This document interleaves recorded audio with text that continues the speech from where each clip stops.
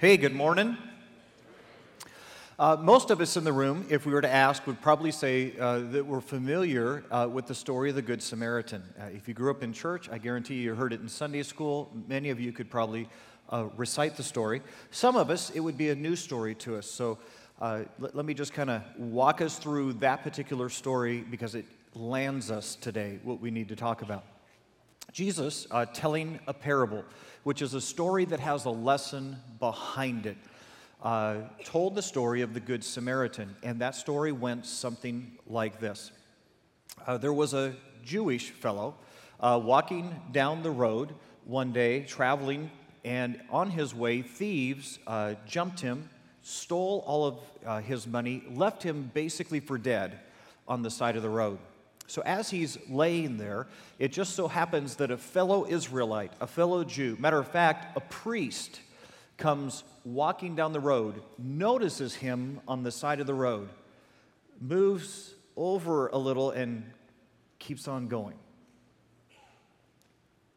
A little while later, another Jewish man, a Levite, people who were given primary care for spiritual things within the country, happens down the same road, sees his fellow Jew there on the side of the road, and hurries on by. Jesus then says there was a third man, a Samaritan, a guy who, because of his ethnicity, because of his background, had a lifelong struggle with the Jews. You see, what had happened is that when Jews had earlier been taken into the Babylonian captivity, the Babylonians had left some of the women and some of the old men behind, along with some soldiers. Those soldiers intermarried with the women. So the Samaritans ended up being the half-breeds, the half and half Babylonian, who were their enemies, half Jew. And so when the Israelites came back to Israel, they resented the Samaritans. A Samaritan happens to walk down the road, and as he walks down the road, sees this Jewish fellow laying there on the side and stops and has compassion on him. Matter of fact, renders aid to him, takes him down the road to the inn, and then says to the innkeeper, "Look, here's money to take care of this man. I'm coming back through. When I come back through again, I'll pay you anything else that you lay out to make sure this guy is okay." Jesus then asked the question and said, "Who was a neighbor to that man?" To which everyone answered, said, "Well, of course, the Samaritan was the neighbor."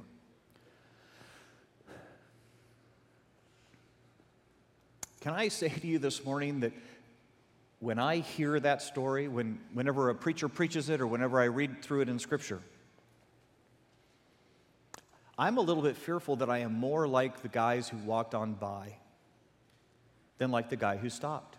See, matter of fact, as soon as I hear the story, I can already play out in my mind what those guys who walked on by were saying to themselves. Because you get it. They saw the moment. I mean, they were there. They looked over. They saw this guy. They knew he was in need. And chances are, I don't think they were necessarily just vile, mean guys. I think they had plenty of good reasons why they hurried on, or at least reasons they thought were good. See, if you're the priest, I think the priest is going, "Look, I've already had 2 appointments this morning. They're waiting for me at the temple to teach the next. And then I got 3 appointments after. There's no way. Hope somebody helps." See, I think the Levite, he goes by, he looks over, he goes, "Oh man, not today. Are you kidding me? Have you seen my... I'm already 20 minutes late getting the camel into the mechanic."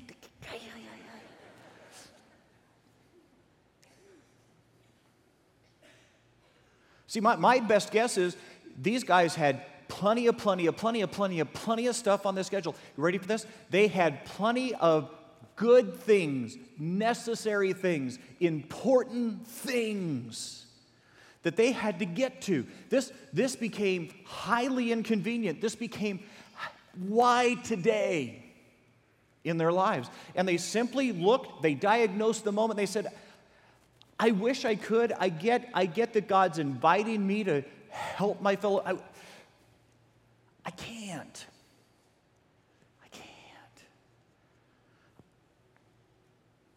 Someone who has more time is going to have to do that."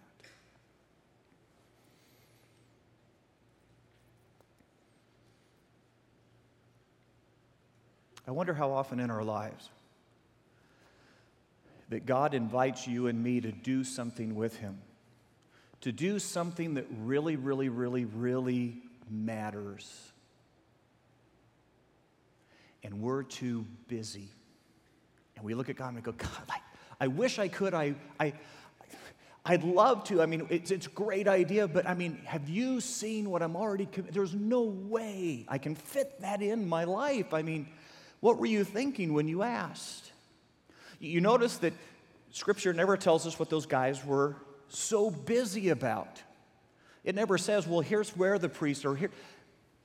You and I are left to wonder because, get the moment, whatever it was that had consumed their lives, whatever it was that made them so busy that this guy was inconvenient, that, you ready? That the call of God and the opportunity to do something eternal was so inconvenient, whatever that was that drove their lives, in the end mattered so little that it wasn't worth mentioning in the story.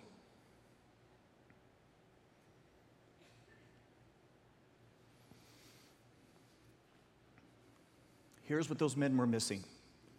Margin. Margin. You ready? Room within their schedule.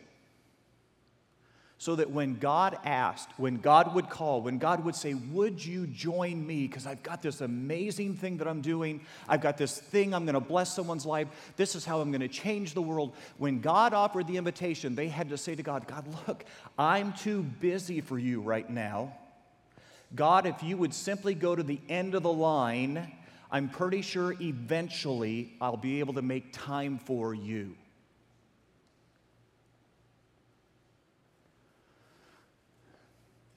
If you came to this room today, and especially as a Christ follower, and you go, I think I'm one of the guys. I think I'm one of the guys who walks on by. I think if I was really honest about my time, my schedule is so leveraged, so maxed, that if God were to invite me to join Him, if God were to say, would you teach this Sunday school class, if God were to say, would you be agreed, if God even asked, His invitation would be inconvenient, and I'd have to ask Him to wait until my schedule cleared.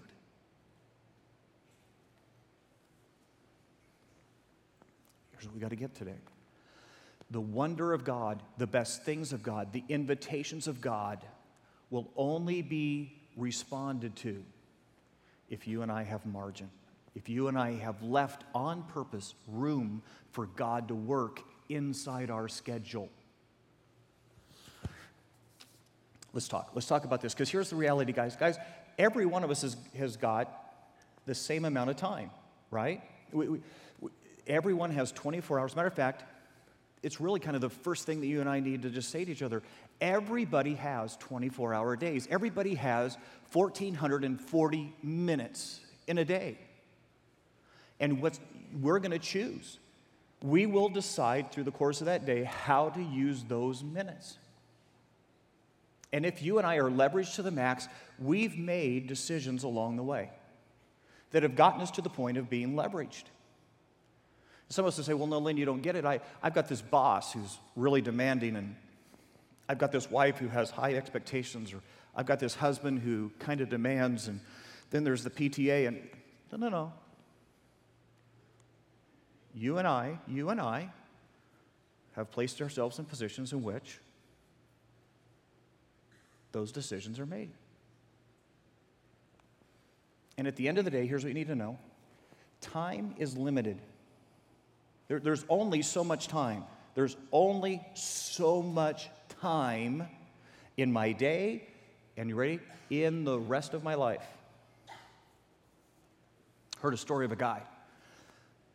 Got to his 50th birthday, and all of a sudden, mortality starts to sink in. I mean, you go, well, okay, I'm 50. I probably, in all likelihood, have lived more than half of my life at this point.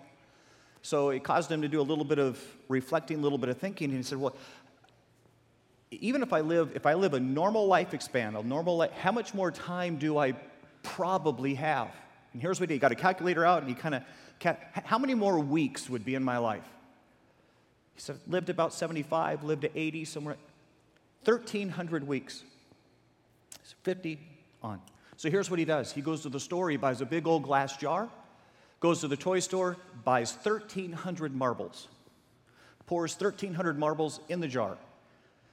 Then every Saturday, when he got up in the morning, first thing he did was walk over, grab a marble, drop it in the trash can. His wife said, "That's morbid." It's just weird.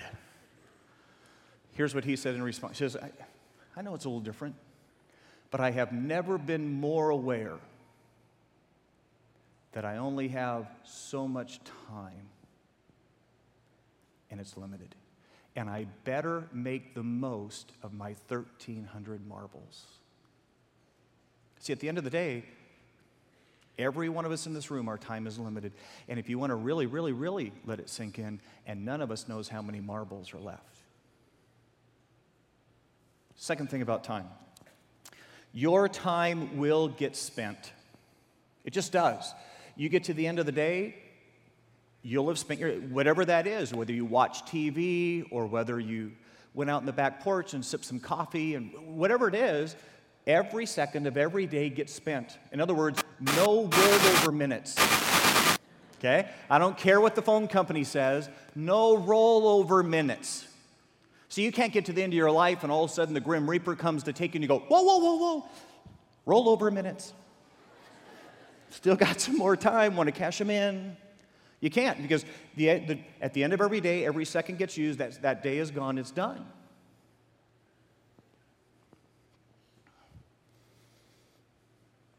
So how do we get, if we know that, how do we get so leveraged in our lives? How do we get so maxed in our lives? And how come some people don't get to that same place? What do they know and understand is different than what you and I do, who get ourselves just pushed to the edge? And you know what the reality is?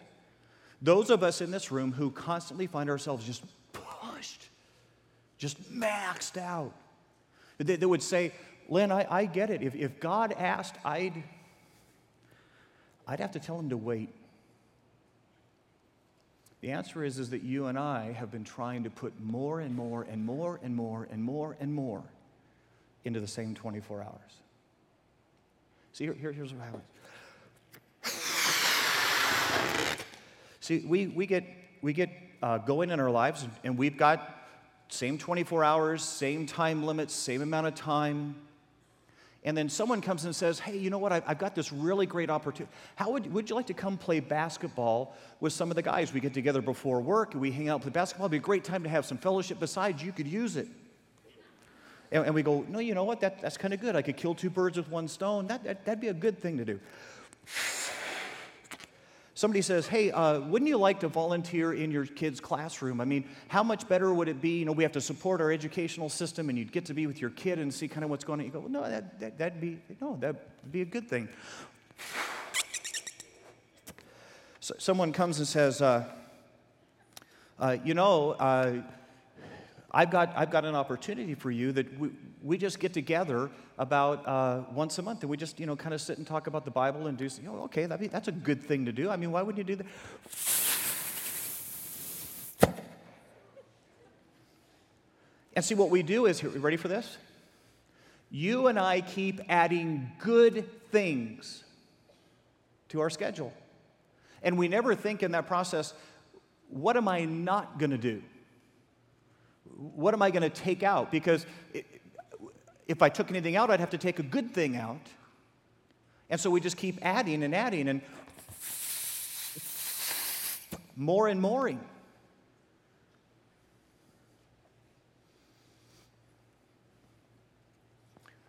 And then comes urgent. And then comes the phone call that says, look, did you hear what happened? We need you here right now.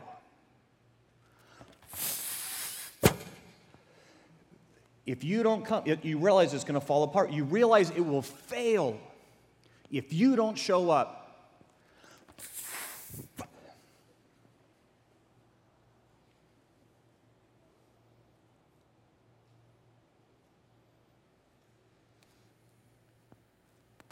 You get that's untenable, right? First time your kids decide to be kids, this is going to pop. You're going to be kicking the dog. You're going to be saying things to your spouse. There's no margin. And how dare your kids be kids? First time the car breaks down. First time an unexpected meeting shows up.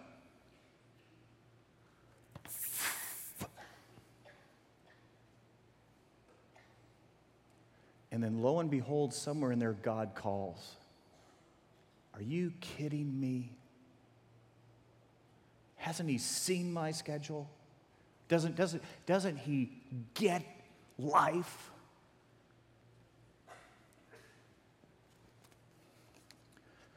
There will always be more good to do. You get this.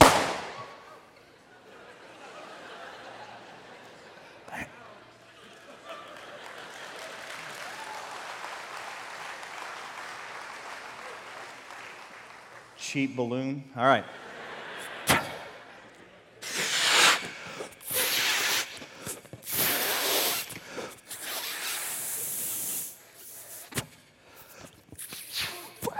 Yeah.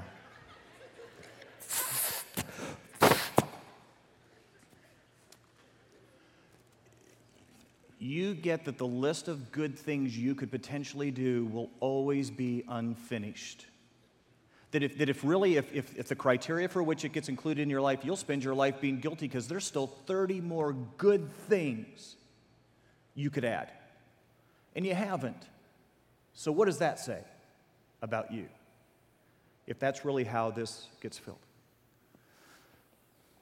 You get that urgent in my life. That urgent in my life often has an awful lot to do with ego. See, it feels so great that thing will fail without me. I mean, I guess I better show up. I mean, really, the world will end. Oh, I guess I better go. It's deeply flattering. You get that sometimes urgent is just about fear. What would people think if I didn't? I mean, what happens if I get invited to the family reunion and I don't go? I mean, am I going to be the lousy daughter-in-law?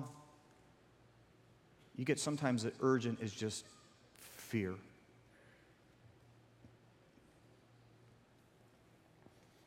Got to find a way.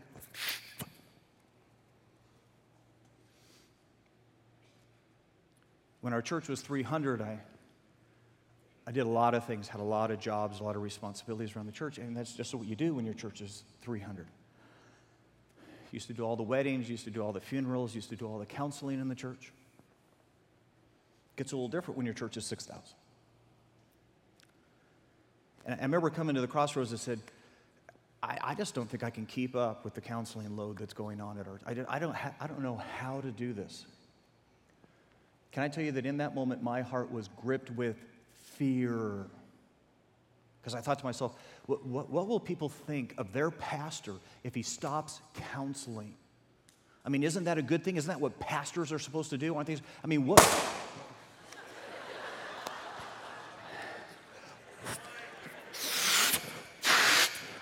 You get that it doesn't work, right? Someone said, stop blowing it up so much. That's the point of the message.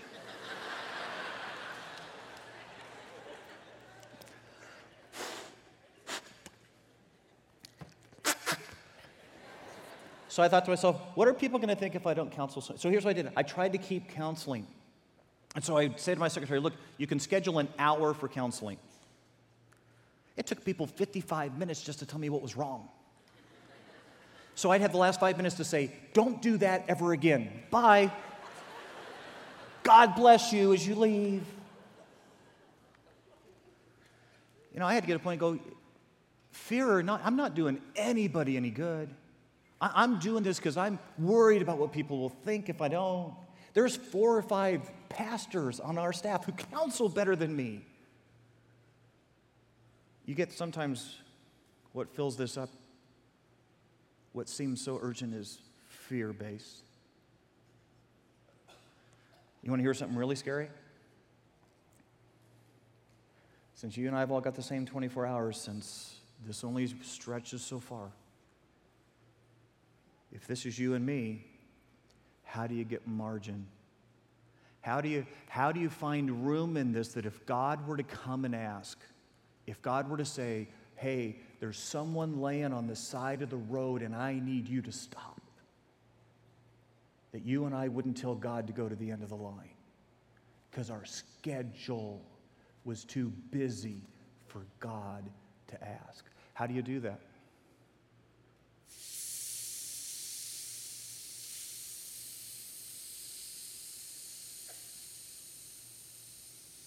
Which means, you ready? You're going to have to say no to some good stuff. You and I may discover there's not enough room in my life for very much good stuff. I can do 1 or 2 or 3 good things in my week, but if I'm going to truly have margin, if I'm going to have room for God to speak, if I'm going to have the ability to listen and not explode every time something new comes in my life, I can't do 7 good things. I can do 2 good things or 3 good things because I need margin. I can't miss the eternal thing because my life is already filled with good things. And I'm going to have to take some of the urgent and say, I'm sorry, if it falls apart with me not, I guess it falls apart.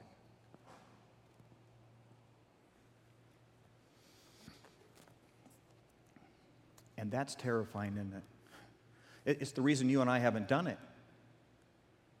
Because we know people will be mad. We know people will think less than us.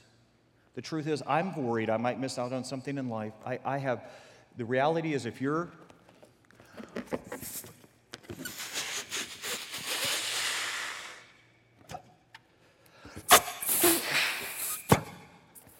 came to the room like this, you're terrified of this.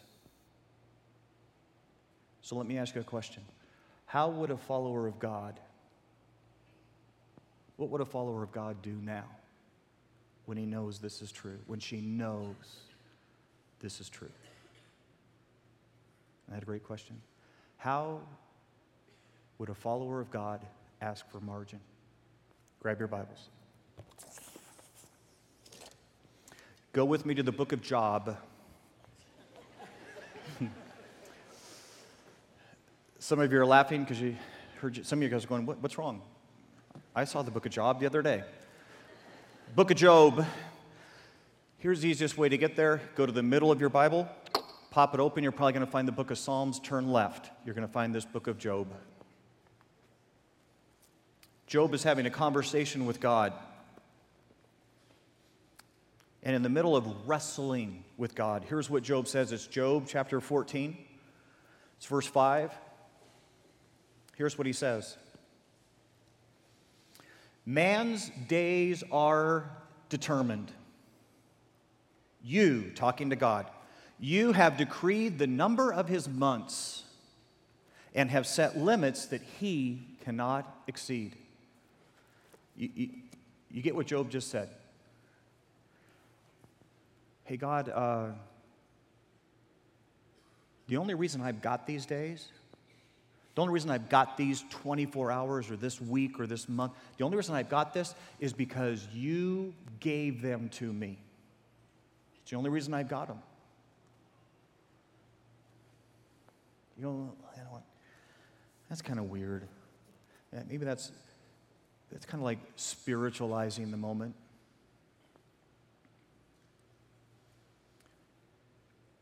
You know this, right? Go to a doctor's appointment. Have the doctor say, cancer. And I know what you'll do in the car on the way home. You'll pray. And your prayer will go something like this. Dear God, dear God, dear God, please give me more days. Because you and I both know when we really get down and the rubber meets the road, that it is God who holds my days. Go to a funeral. Go to a funeral where a 20-year-old has died. Watch the ache and the confusion and the anger and the frustration in the room, because everybody, whether they have the courage to say it out loud or not, is asking the same question: how come God cut their days short? Why didn't God give them more days? Because in the end, you and I know that I got my days from God. What would it mean? What would it mean to surrender them back? What would it mean to say to God, God, look,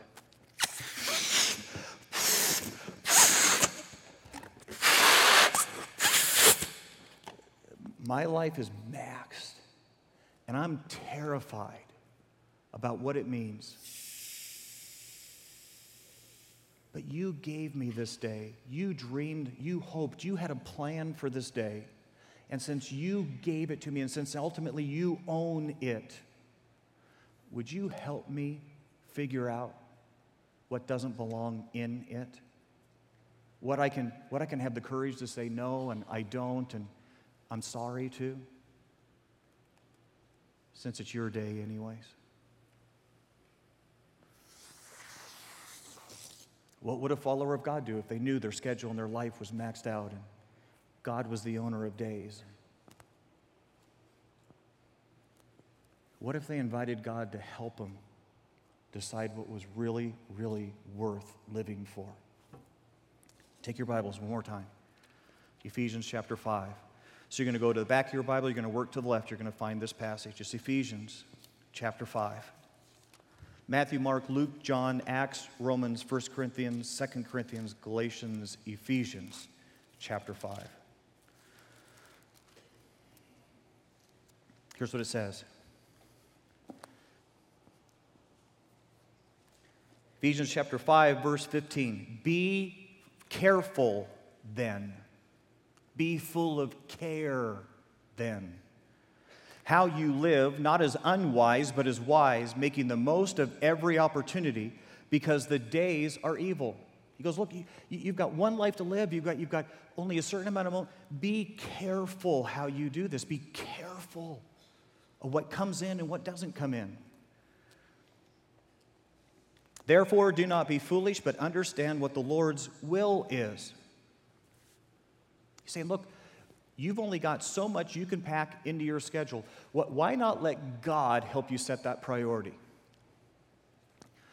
How many people in this room, when your family gets ready to go on a trip, you're the packer, you're the designated packer for your family? Okay, all of you are control freaks, right? Okay. Designated packer. So one day when Josh, my son, is little, we're getting ready to go on a family trip. In this moment, my son is a Ninja Turtle fanatic, okay? He's got everything Ninja Turtle. For every birthday, for every graduation, for every Christmas, all he has asked for is Ninja Turtle. He's got Ninja Turtle tanks, he's got Ninja Turtle forts, he's got Ninja Turtle pizza shoot, he's got Ninja Turtle everything. We're going on family trip. So I have the family, they're bringing stuff out, I'm packing it in. Here comes Josh.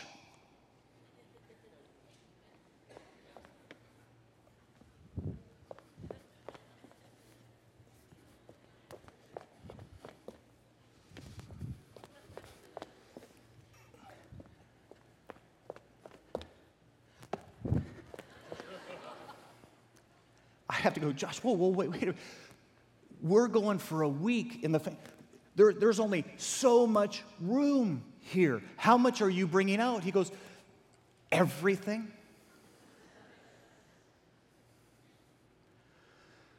I looked at my son and I said, look, son, there are things on this trip that are essential. There are things that are important. We're going to put that in first, and then if there's room left over, we'll put in Ninja Turtle stuff.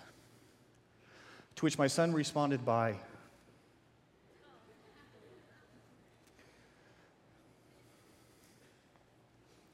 you get what Scripture's saying here.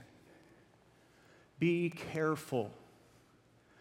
Why not allow God to put into your schedule the things which are essential? And the answer is, you may not get all the Ninja Turtle stuff in. You might not. But you'll have margin. You'll have room. You'll have freedom. And maybe more importantly, what is in will matter.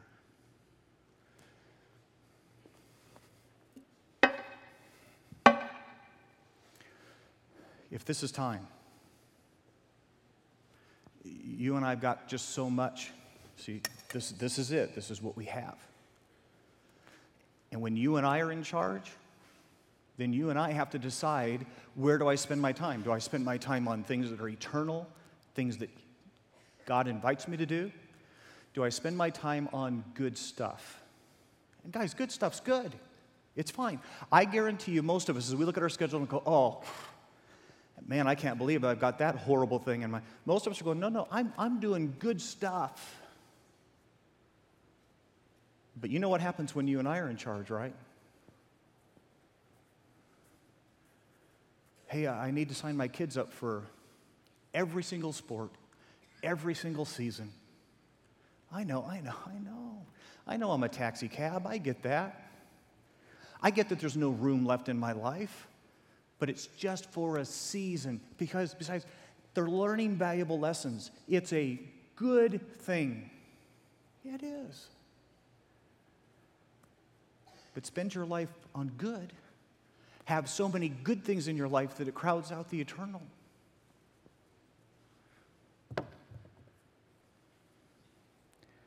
I know I'm working a lot of overtime. I get it. But here's the deal. It's providing for my family. We've had a chance to buy a cabin now so we can go spend time at the cabin, making up for the time that we don't have because I'm working. So it's kind of a good thing, right? Okay? Because you and I've got a reason for every good thing.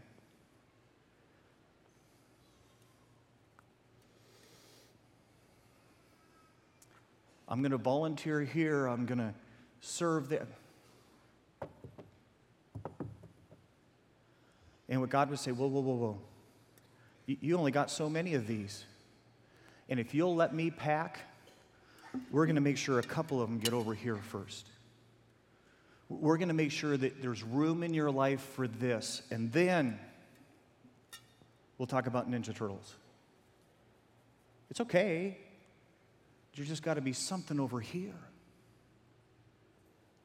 Do you know we've got men in the parking lot who run banks? We've got guys in the parking lot directing traffic who own their own companies. And at first glance, I go, what's a guy like that doing working in the parking lot at church? I mean, doesn't he have more important things to do with his time? Maybe not. Because you get what they're saying every Sunday when they're out there. I got to be sure that something lands over here.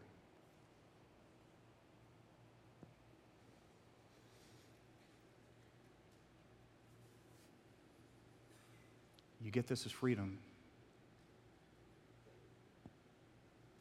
You get that God finally gets to create room in my life and margin for when He asks. And it's terrifying. Let's bow our heads.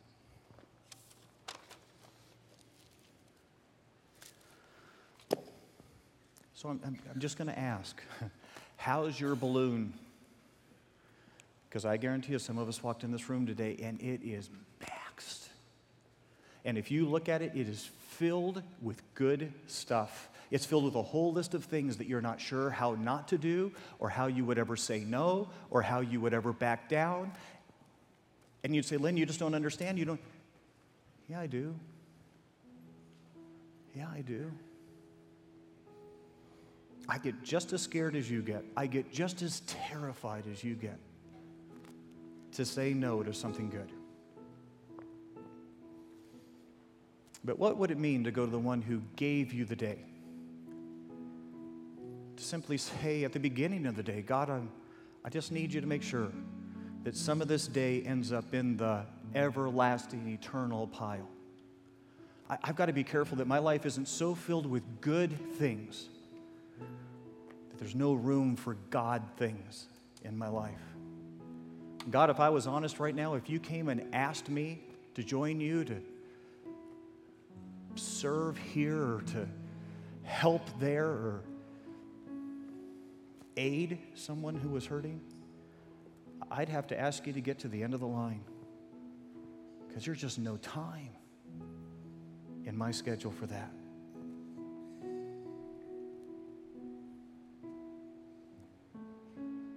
What if the author of days was the one who planned our days? Gave us permission to say no to a lot of good stuff. Create margin, create freedom in our lives. Dear Lord Jesus, right now, a bunch of people in this room whose balloons are stretched beyond capacity are running through their hearts and minds 100 reasons why they can't do this. And yet their hearts know. I'm in trouble. I can't sustain this long term. God, give them the courage to give back to the one who gave them their days the authority to plan their days. Give them the courage to say no to good things in order to make room for eternal things in their life. To have margin that if you came and asked, if you offered the opportunity, that our God would not have to go to the end of the line because my schedule couldn't accommodate him. God, may our fear of missing you and missing out on what you've invited us to do be greater than our fear of giving you our time. And this we pray in Jesus' name. Amen.